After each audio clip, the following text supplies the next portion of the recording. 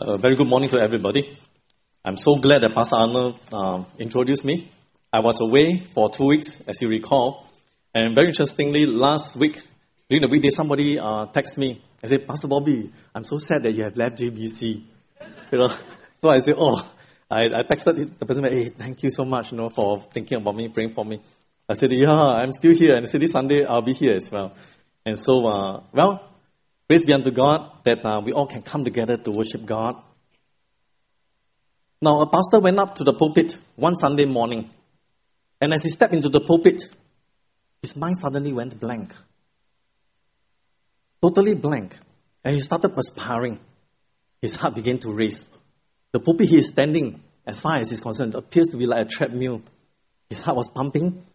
And all sorts of thoughts went through his mind. How do I start? What should I do? Help me, God, he muttered under his breath. And just like me, I'm staring at all of you. Sure enough, God answered his prayer. God brought to his mind the words of his senior pastor. When your mind went blank, 2 things. Number 1, repeat the phrase until people understand. Number 2, pray.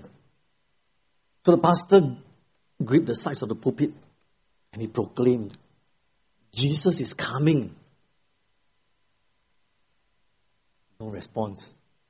Jesus is coming. He raised his voice even louder. No response. Finally, he leaned forward and he shouted, Jesus is coming. At this point, there is a response. The pulpit fell forward. So man and pulpit both fell forward. What happened was in the front row, there is a lady, a very elderly lady, very dignified lady was sitting there. And man and pulpit fell forward. And he got up and he said, ma'am, I'm so sorry. I'm really sorry. Now, will you please forgive me? The elder lady looked at him in his eye, a little bit flustered. Everybody was a bit panicked. And she said, it's okay, young man. You have warned me 3 times. You have warned me 3 times. No response like this. Second option, pray. Let us go to God in prayer. Father, we come before you. We thank you, Lord, that we can study your word. It's a heavy topic this morning. It's about suffering. But Lord, your word always lifts us up. We are reminded again in Hebrews that your word is living. Your word is active, sharper than any 2-edged sword, piercing to the division of our soul and our spirit, of our joints and our marrow, discerning our thoughts and our intentions of our heart. And so we pray, Father, this morning as we come before the throne of grace, we ask, Father, that allow me, Lord, not just to rehash what you have already spoken to me. Allow me not to just tell the gospel, but allow all of us together to listen again to your word this morning. We ask all this in Christ's most precious name. Amen. Now, if you have your Bible, please turn with me to James chapter 5. We're coming from verse 7. Now, let me just briefly introduce to you. Now, in the first 6 verses of James chapter 5, James rebuked the rich people at the time. Not because they were rich, I think there's nothing wrong against riches, but because those rich people were wicked. Why? They abused the poor. And Pastor Oliver spoke about this in last Sunday's sermon. Now, when we come to verses 7 to 11 of chapter 5, James shifts his focus from the persecutors, the people who abuse and bully the poor, to those who are persecuted. James moved from condemning those who are faithless, the abusive and the rich people, to one of comforting the faithful, the abused, poor, the downtrodden and marginalized. So the theme in today's sermon is how we can be patient, how we can endure life's trials and tribulation. When life turns painful, unbearable, when you draw the short end of a stick, your whole world collapses under you. This is the introduction. Now, the importance, what is the importance? Our Christian life is a long journey, and that growth in the Christian life is a process. It doesn't happen overnight. It doesn't happen in a single point of struggle and lead us to a life of unchallenged bliss. And thereafter, it is unchallenged in growth. No. In order to benefit from the process of growth and to prosper and to be able to rejoice in times of trouble, We have to have the proper focal point for our lives. And today I'll share with you, if you have a worship bulletin, 3 main sections. The first one, anticipate Jesus' return. Verse 7 to 8. Be patient, therefore, brothers, until the coming of the Lord.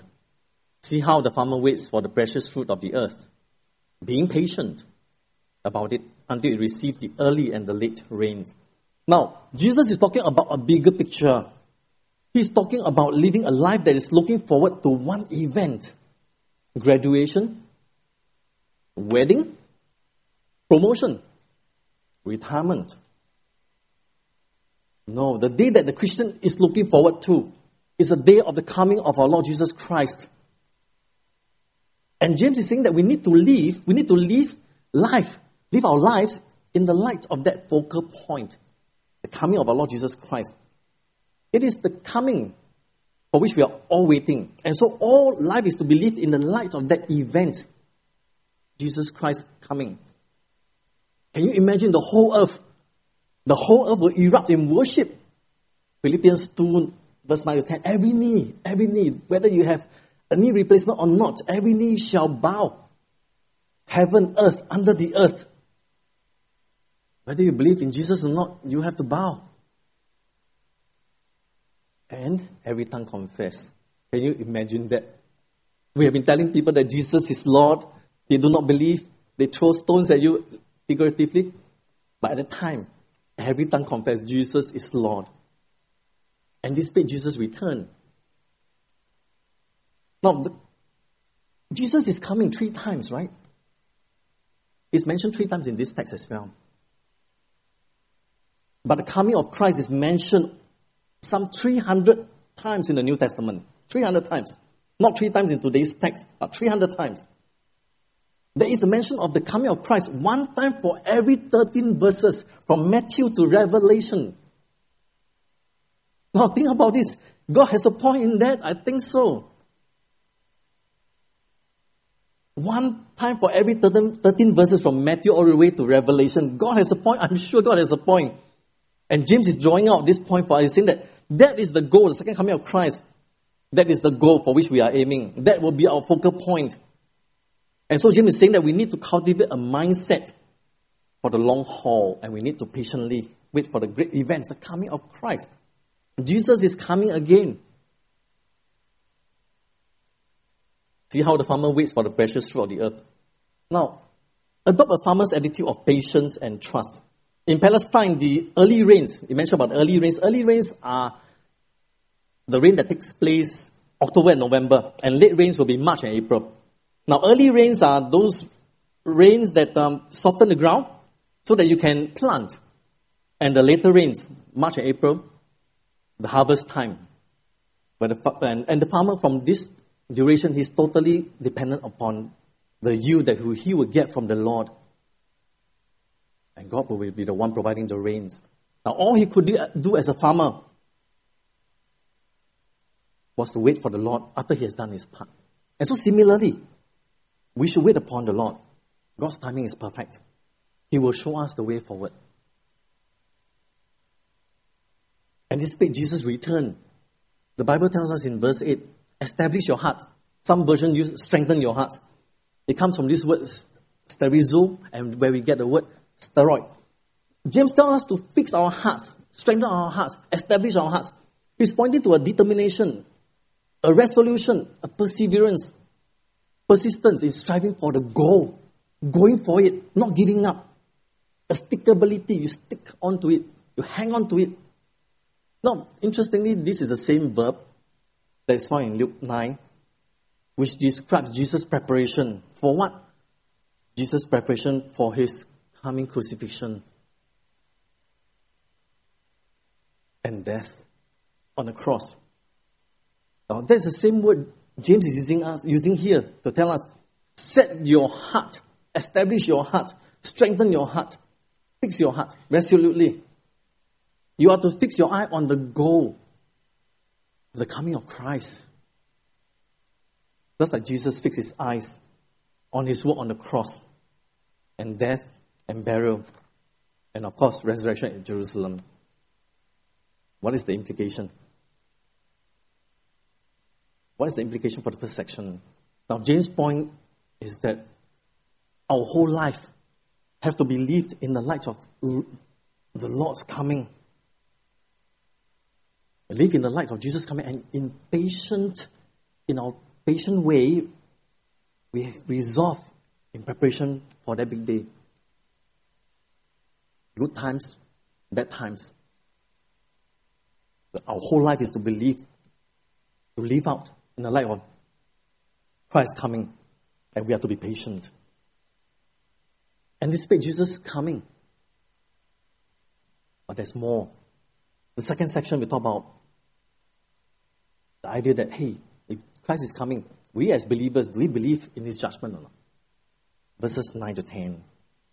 Verse 9 to 10, do not grumble against one another, brothers, so that you may not be judged. Behold, the judge is standing at the door. Verse 10. As an example of suffering and patience, brothers, take the prophets who spoke in the name of the Lord. Do not grumble. Now, grumble is mentioned with the idea that, hey, when you start complaining, it doesn't glorify God. Now, 4 times in this section, verse 7, 8, 9, and 10, the word patience is used. 4 times. Now, I just want to deviate a little bit now. James is using this phrase patient with the understanding that, hey, this patient is patient towards a person who is antagonistic towards you. Right? So the idea is that, hey, in this be patient, the idea is that, hey, we use the original idea of someone who is antagonistic towards you. The original language in macrotomeo is different from another word in verse 10. A word we are more familiar with, hopomone, means that patient towards circumstances. Now, be very clear about this. Patient towards people, patient towards circumstances. But in these 4 verses, we are talking about patient towards people who are antagonistic. All right? And so when people are antagonistic towards you, what do?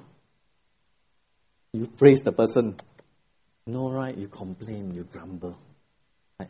Not only complain against a person, you probably complain to others. When others do not understand, why don't you understand what I'm going through? Why don't you care? So people who are bystanders for nothing, for no reason, they become recipients of your grumbling. James says, do not grumble, because why? It doesn't glorify God. Right now, first part we say, anticipate Christ coming, every knee shall bow, every tongue confess. But the next thing we say, hey, no, this is not right. Right? So when you grumble, it doesn't glorify God. Not only that, it causes damage to the fellowship. Remember, James is talking to brethren. That means they're talking to believers, talking to Christians. So when you grumble, when you complain, you create damage, division to the church. Now, how are you reflecting Christ when you behave this way?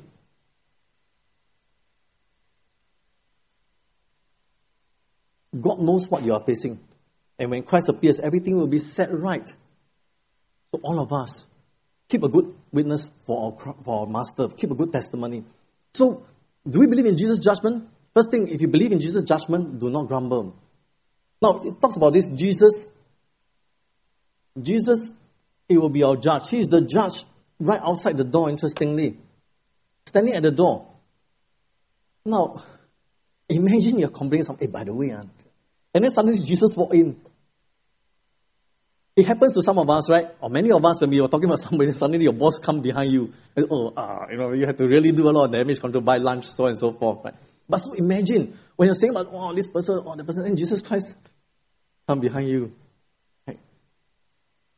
So be very careful. James is saying, hey, don't do that, because the Lord actually is in our midst. Oh, come on, Jesus Christ is not standing outside the door of this sanctuary. He's in our midst, right? He's in our home. He's in our office. He's in our school. Right? And he says that the judge, Christ will be the judge. Do you believe in Jesus' judgment? Jesus' judgment will be fair. It will be glorious. He will be our judge. When you are undergoing intense pain and suffering, will you not believe that, as Abraham says, will not the judge of the earth do right? Now, the third thing I want to explain a little bit will be the prophets who spoke in the name of the Lord. I think we know what is the term prophets, right? Old Testament has a lot. I guess New Testament also has, and probably in today's context, perhaps there may be some prophets somewhere, right? They think they are prophets. But what I want to draw attention to is that Prophets who spoke in the name of the Lord. We can be prophet, all of us can be prophet, but what kind of prophet are you? Prophets who spoke in the name of the Lord.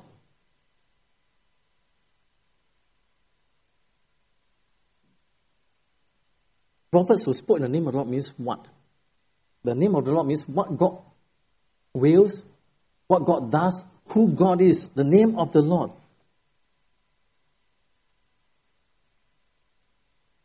Consider the prophets who spoke in the name of the Lord. Are we speaking in the name of the Lord when intense pain occurs in our life, occurs in the life of our friends, our family? We are not just messenger of the good news.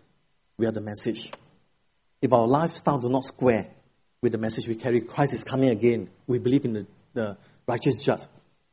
But our body, our life, doesn't square with the message. It cannot be. Now, what is the implication here?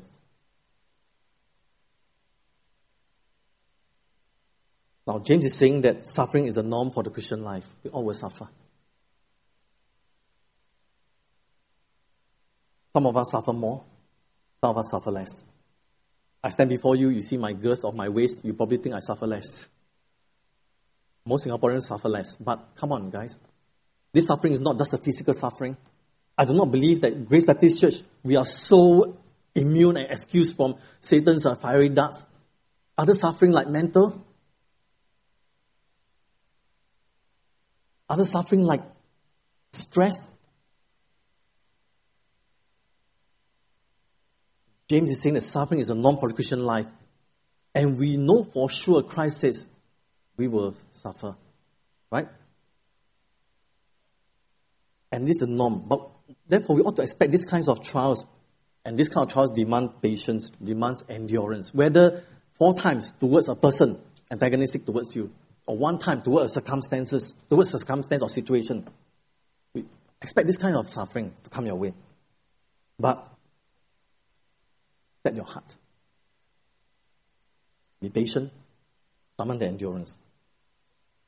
When we are suffering, sometimes we got no answer. But James chapter 5 gives us some idea that we anticipate Christ coming. Believe that Christ will be the righteous judge. But there's more. The last verse. Behold, we consider those blessed who remain steadfast.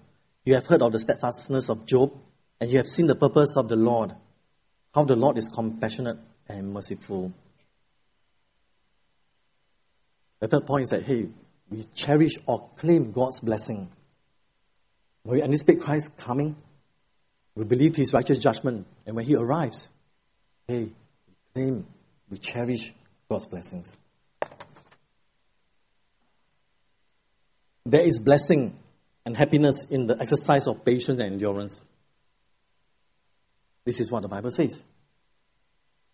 James says, we count those blessed who endure. So God blesses those who patiently endure. We look at Daniel in the lion's den and we say, hey, Lord, I wish I could be like that. Why? Because we know the story. He was not eaten, right? So we look at brothers and sisters in this church undergoing trials that we can't even imagine or even try to understand. Only God knows. Only you know. I can't even imagine 1% of what you are going through in your life, although we will try, of course. But the idea is that, hey, claim or cherish God's blessing when Christ arrives. There's blessing in enduring trial. Why? Because we see the character that He produces, James chapter 1. We long to have that character that is produced. The blessing which results from trials and endurance. So those who endure, my friends, whatever you're going through, you're enduring, trying your best, establishing your heart, waiting for Christ's return. There's blessings. Now the verse 11 also talk about Job. Now we have heard of the endurance of Job. Now Job faces unexplained, unimaginable suffering. Attack of Satan, loss of his children, health, wealth, reputation. And worst of all, Job lost a sense of God's character, who God is. Where are you, God? Here I am doing the best that I can. And yet, you are not around. So, why Job? Perhaps the first reason was because he suffered terribly. Second reason, perhaps, that he was vindicated. Vindicated. Even though believers have encountered deep suffering, the final outcome is a happy outcome. If you recall, Job actually, he lost everything, but he got back everything. He lost his children, of course, and he got back 3 daughters who were very beautiful. Perhaps the first set of daughters was not that beautiful, but the second set was exceptional, right? Okay. Then we say, hey, but we are not Job. Right? So you stand there with your girth, and then you say, hey, these are things that we can do, but we are not Job, right? What if the outcome is not a happy one? Happy one is okay. A happy outcome, let's celebrate. But what happens if the outcome is not a happy one? What shall we say? Cherish God's blessings? You recall Stephen? Acts chapter 7. The people were throwing stones at him. Stones. Not plastic ball. We play in our school days. Plastic ball, hantam bola. They throw stones at him. And what it says in Acts 7, he said, but Stephen, being full of the Holy Spirit, he gazed up into heaven and he saw the glory of God and Christ seated on the right hand of God. Luke actually recorded in such a way that it says that Stephen saw the heavens open and Christ sitting on the right hand of God. What happened if the outcome is not a happy one? Like Stephen, he saw the glory of God. He saw Christ sitting on the right hand of God. When it's not a happy one, the heavenly welcome and reward is simply indescribable. I hope none of you will describe this to me because you're probably going up. The heavenly reward and welcome is simply indescribable. The heavens open, God welcoming you, and Christ sitting on the right hand of God. Stephen saw the glory of God and saw Jesus standing right beside God. We claim God's blessing when Christ come again. You'll be blessed. The idea of Job.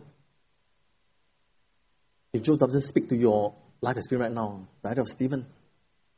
Now, God, experience God. The way God dealt with Job reveals God's character.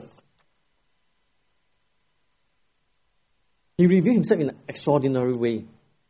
Notice that the outcome of this endurance is not simply character building. Right? It's not simply character building, so Job was even better, more holy than before.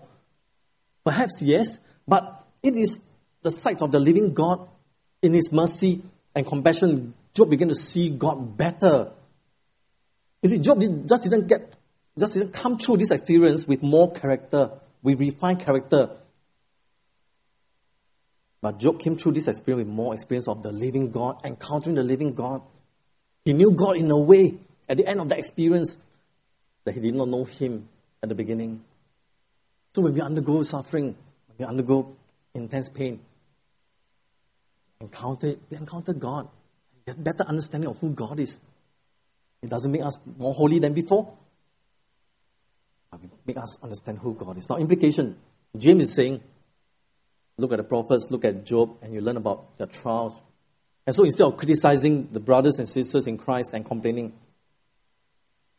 remember and realize that even in trials, God intends for blessings for his people. Tangible as well as intangible blessings. No matter what life throws at the follower of Christ, we are all followers of Christ. No matter what life throws at us, death, disease, destruction, God is sovereign. God is overall in charge.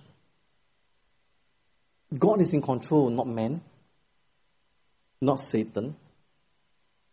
So a believer can remain resilient, steadfast, persevere, and endure intense pain and suffering. This really is the heart of the gospel. This really is heart of gospel. And it's the primary duty of every one of us believers is to live a resurrected, victorious life. The life in John 10:10, the abundant life.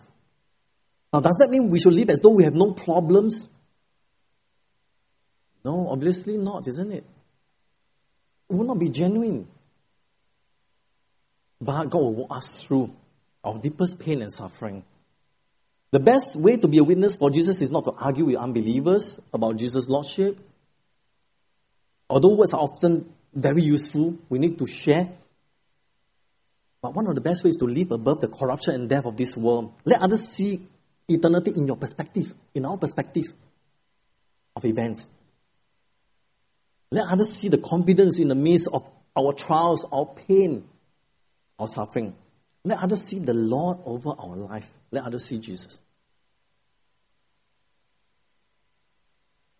Believers can withstand intense suffering and pain, anticipate Jesus' return, believe in Christ's judgment, and cherish or claim God's blessing when He returns. I stand amazed, the song we sang. The phrase goes like this: He had no tears for His own grief, but sweat drops of blood for mine. Christ has no tears for His own grief, but sweat drops of blood for ours, for yours and mine. Application: make your life count. Make your life count for the Lord. If you are suffering, ask God to let you be a witness, a testimony of who God is and how God is faithful in the midst of suffering. If you are not suffering now, but you know of someone who is suffering, go up to them, walk with them, encourage them. Walk with them. I begin the story about the pastor who was tongue-tied. Jesus is coming, Jesus is coming, Jesus is coming. 3 times, like this text says. That was a joke. I hope you understand. Although not many people laugh. But let me tell you a true story now.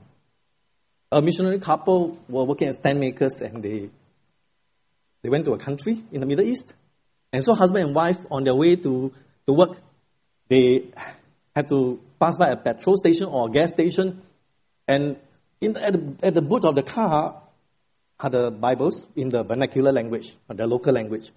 It's a Middle East country. And then as the husband drive into the petrol station, just standing in front of the door, there is a man who dressed like a Taliban, turban, white dress, full of beard. And it's not enough. He carried an AK-47. All right, 7.62 round. In high pop position, this is high pop position for those who do not serve the army. Right? He's standing to attention. Okay? He's not slouched like me because he carries the round on his 2 shoulders in a fashion of an X. The bullets here and here. So the missionary husband, he drove, he was very frightened. Right? So, but his wife said, we got to do it. Then he parked his car, pumped the petrol. After that,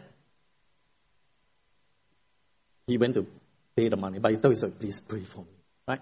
So he went in, God, as he walked through beside this man, please pray for me. God, I got 4 children at home, I'm serving you. I know you say that life is suffering, but God, please walk with me on this one, isn't it? So he went in. He looked, the man just stand, his eyes was just gazing, and then he paid and he came out. He went to his car, his wife was praying, then he unlocked the door. Then his wife opened her eyes. Then he said, wow, I'm so thankful that you have been praying for me. Surely you don't want to lose your husband, yeah? He said, yeah. And then he started the engine. The wife said, wait, honey. God tells me as I was praying to give a Bible to this man. So this missionary said, you got to be joking. Start the engine, he drove on. Then, less than 5 minutes, the wife said, honey, please stop the car. I said, now what? I need to pray. So she prayed. She said, God, please forgive me. I have done my best to convince my husband, but he is not that interested. He's very frightened of his life. And so please, Lord, hold him accountable. So the missionary looked at his wife and said, honey, are you sure you really want me to go back there and give the Bible? This is this country, But I guess probably it's as in all Caucasian couples, the husband and the wife are very, Easy to discuss. If it's an Asian context, we say no. Head of the household. So the husband turned the car around. Go back in the petrol. Now this time the Taliban guy is very alert. He was looking at the car now. Second time around, the car goes in. The husband said, honey, you sure? If you don't mind losing your husband, I don't mind as well. He went up, give the Bible. He opened the book, carried the Bible to the Taliban. And the guy, using his vernacular language, he said that, hey, I've been waiting for you. So the missionaries asked, what?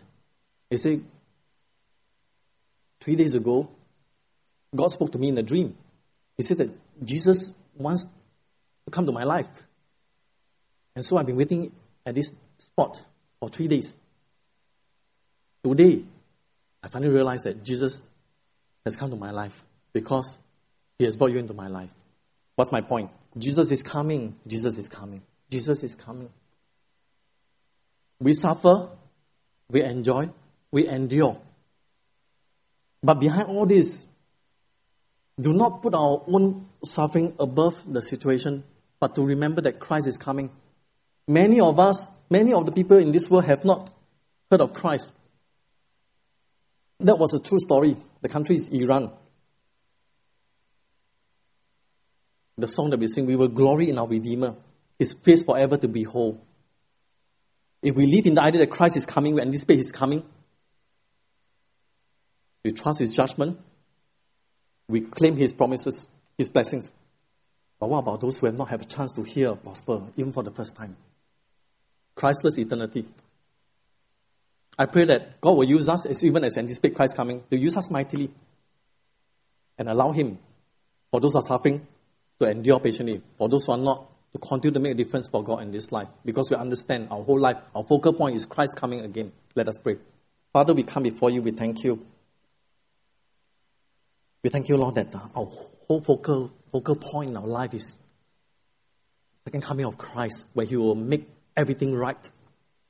Where those people who despise your name, those people who abuse your name, everyone, young and old, man and woman, will bow and every tongue confess that Jesus Christ is Lord. And so we pray, Lord, for all of us as we encounter life with its fair share of suffering and pain, tribulations and trials. Help us, Father, to see life from this perspective that you're coming again. And we pray, Lord, that you help us also at the same time to remember that many people have still not heard of the first coming of Christ. So, Father, help us. We ask all this in Christ's name. Amen.